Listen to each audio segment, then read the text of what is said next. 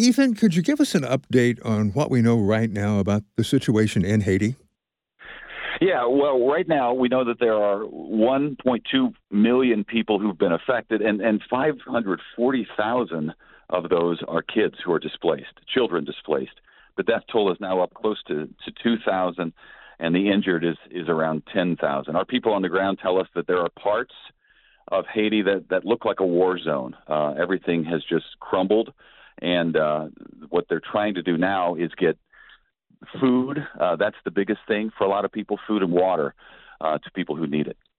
And at this point, Convoy of Hope, of course, is making plans and things are underway. Tell us what you're doing. Well, our biggest thing right now is providing 3.5 million meals. And the Lord blessed us in such a way that we already have a children's feeding program going on the island, even well before the earthquake. We've been in Haiti operating since 2006. So Convoy of Hope has warehouses scattered all around the island. And when we tallied up what is in there, it's 3.5 million meals. So we have been for the last, well, since Saturday, we've been giving out that food as meals for people who need it, who are desperate for food and water. We have water filtration kits. We have lanterns that we're giving out, tarps, and just this, sheltering items because, the storm rolled through there. They got 15 inches of rain, and we tried to keep people dry during that situation. So that's a lot of what we're doing. We're also coming through with lanterns, solar lanterns, to help the people at night.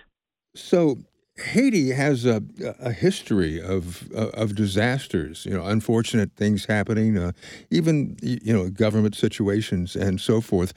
Are things at this point settled enough that progress can happen to get the stuff to where it needs to go? Well, it's in chaos right now in many ways. One of the ways is gangs are a big problem there along some of the roads we need to get a product from one place to another. So what we've done, we know the area so well and we have such good connections that we are working on the water. We're going around the island on the outside to get our products where they need to go without the threat of gangs intercepting and problems taking place that way.